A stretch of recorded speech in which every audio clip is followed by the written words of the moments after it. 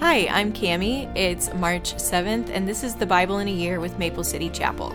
The readings for today are Numbers 8 and 9, Mark 13, 14 to 37, Psalm 50, and Proverbs 10, 29 and 30.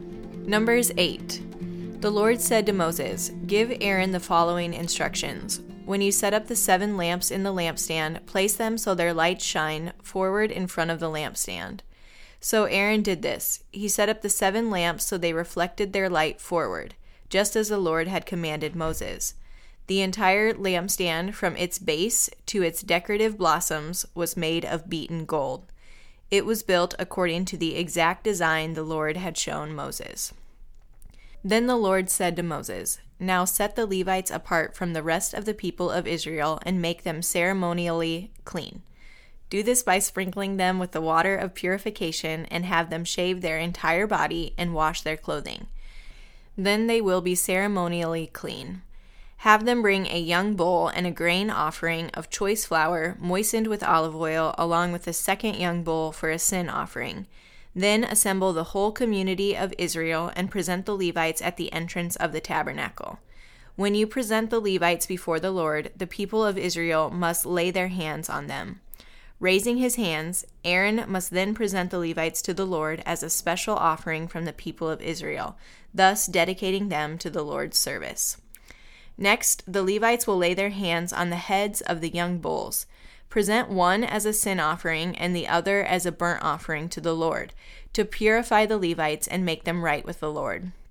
Then have the Levites stand in front of Aaron and his sons, and raise your hands and present them as a special offering to the Lord. In this way you will set the Levites apart from the rest of the people of Israel, and the Levites will belong to me. After this, they may go into the tabernacle to do their work, because you have purified them and presented them as a special offering. Of all the people of Israel, the Levites are reserved for me. I have claimed them for myself in place of all the firstborn sons of the Israelites. I have taken the Levites as their substitutes. For all the firstborn males among the people of Israel are mine, both of people and of animals. I set them apart for myself on the day I struck down all the firstborn sons of the Egyptians. Yes, I have claimed the Levites in place of all the firstborn sons of Israel. And of all the Israelites, I have assigned the Levites to Aaron and his sons. They will serve in the tabernacle on behalf of the Israelites and make sacrifices to purify the people, so no plague will strike them when they approach the sanctuary." So Moses, Aaron, and the whole community of Israel dedicated the Levites, carefully following all the Lord's instructions to Moses. The Levites purified themselves from sin and washed their clothes, and Aaron lifted them up and presented them to the Lord as a special offering. He then offered a sacrifice to purify them and make them right with the Lord. After that, the Levites went into the tabernacle to perform their duties, assisting Aaron and his sons. So they carried out all the commands that the Lord gave Moses concerning the Levites. The Lord also instructed Moses, "This is the rule the Levites must follow. They must begin serving in the tabernacle at the age of 25, and they must retire at the age of 50. After retirement, they may assist their fellow Levites by serving as guards at the tabernacle, but they may not officiate in the service. This is how you must assign duties to the Levites." Chapter 9. A year after Israel's departure from Egypt, the Lord spoke to Moses in the wilderness of Sinai. In the first month of that year, he said, "Tell the Israelites to celebrate the Passover at the prescribed time, at twilight on the 14th day of the first month. Be sure to follow all my decrees and regulations concerning this celebration." So Moses told the people to celebrate the Passover in the wilderness of Sinai as twilight fell on the 14th day of the month. And they celebrated the festival there, just as the Lord had commanded Moses. But some of the men had been ceremonially defiled by touching a dead body, so they could not celebrate the Passover that day. They came to Moses and Aaron that day and said, "We have become ceremonially unclean by touching a dead body. But why should we be prevented from presenting the Lord's offering at the proper time with the rest of the Israelites?" Moses answered, Wait here until I have received instructions for you from the Lord." This was the Lord's reply to Moses. "Give the following instructions to the people of Israel. If any of the people now or in future generations are ceremonially unclean at Passover time because of touching a dead body, or if they are on a journey and cannot be present at the ceremony, they may still celebrate the Lord's Passover. They must offer the Passover sacrifice 1 month later at twilight on the 14th day of the 2nd month. They must eat the Passover lamb at that time with bitter salad greens and bread made without yeast. They must not leave any of the lamb until the next morning, and they must not break any of its bones. They must follow all the normal regulations concerning the Passover. But those who neglect to celebrate the Passover at the right time, even though they are ceremonially clean and not away on a trip, will be cut off from the community of Israel. If they fail to present the Lord's offering at the proper time, they will suffer the consequences of their guilt. And if foreigners living among you want to celebrate the Passover to the Lord, they must follow these same decrees and regulations. The same laws apply both to native-born Israelites and to the foreigners living among you. On the day the tabernacle was set up, the cloud covered it. But from evening until morning, the cloud over the tabernacle looked like a pillar of fire. This was the regular pattern. At night, the cloud that covered the tabernacle had the appearance of fire. Whenever the cloud lifted from over the sacred tent, the people of Israel would break camp and follow it. And wherever the cloud settled, the people of Israel would set up camp. In this way, they traveled and camped at the Lord's command wherever he told them to go. Then they remained in their camp as long as the cloud stayed over the tabernacle. If the cloud remained over the tabernacle for a long time, the Israelites stayed and performed their duty to the Lord. Sometimes the cloud would stay over the tabernacle for only a few days, so the people would stay for only a few days, as the Lord commanded. Then, at the Lord's command, they would break camp and move on.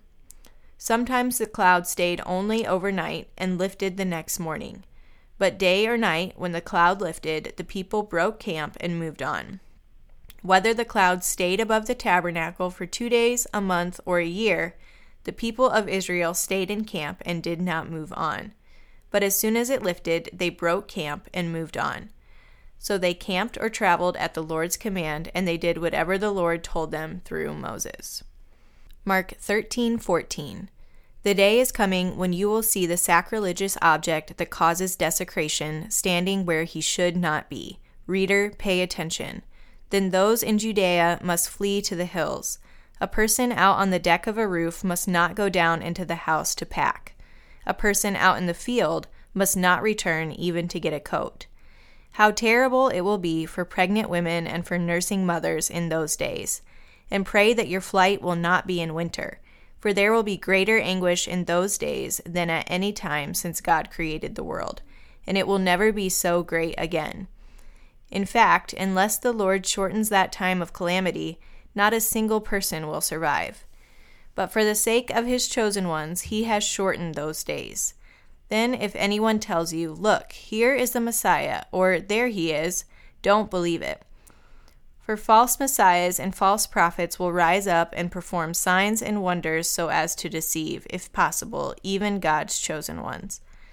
Watch out! I have warned you about this ahead of time. At that time, after the anguish of those days, the sun will be darkened, the moon will give no light, the stars will fall from the sky, and the powers in the heavens will be shaken. Then everyone will see the Son of Man coming on the clouds with great power and glory. And he will send out his angels to gather his chosen ones from all over the world, from the farthest ends of the earth and heaven. Now learn a lesson from the fig tree. When its branches bud and its leaves begin to sprout, you know that summer is near. In the same way, when you see all these things taking place, you can know that his return is very near, right at the door. I tell you the truth, this generation will not pass from the scene before all these things take place. Heaven and earth will disappear, but my words will never disappear. However, no one knows the day or hour when these things will happen, not even the angels in heaven or the Son himself. Only the Father knows. And since you don't know when that time will come, be on guard. Stay alert. The coming of the Son of Man can be illustrated by the story of a man going on a long trip. When he left home, he gave each of his slaves instructions about the work they were to do, and he told the gatekeeper to watch for his return. You too must keep watch, for you don't know when the master of the household will return, in the evening, at midnight, before dawn, or at daybreak. Don't let him find you sleeping when he arrives without warning. I say to you what I say to everyone, watch for him. Psalm 50. The Lord, the Mighty One, is God, and he has spoken. He has summoned all humanity from where the sun rises to where it sets. From Mount Zion, the perfection of beauty, God shines in glorious radiance. Our God approaches, and he is not silent. Fire devours everything in his way, and a great storm rages around him. He calls on the heavens above and earth below to witness the judgment of his people. Bring my faithful people to me, those who made a covenant with me by giving sacrifices. Then let the heavens proclaim his justice, for God himself will be the judge. O my people, listen as I speak. Here are my charges against you, O Israel.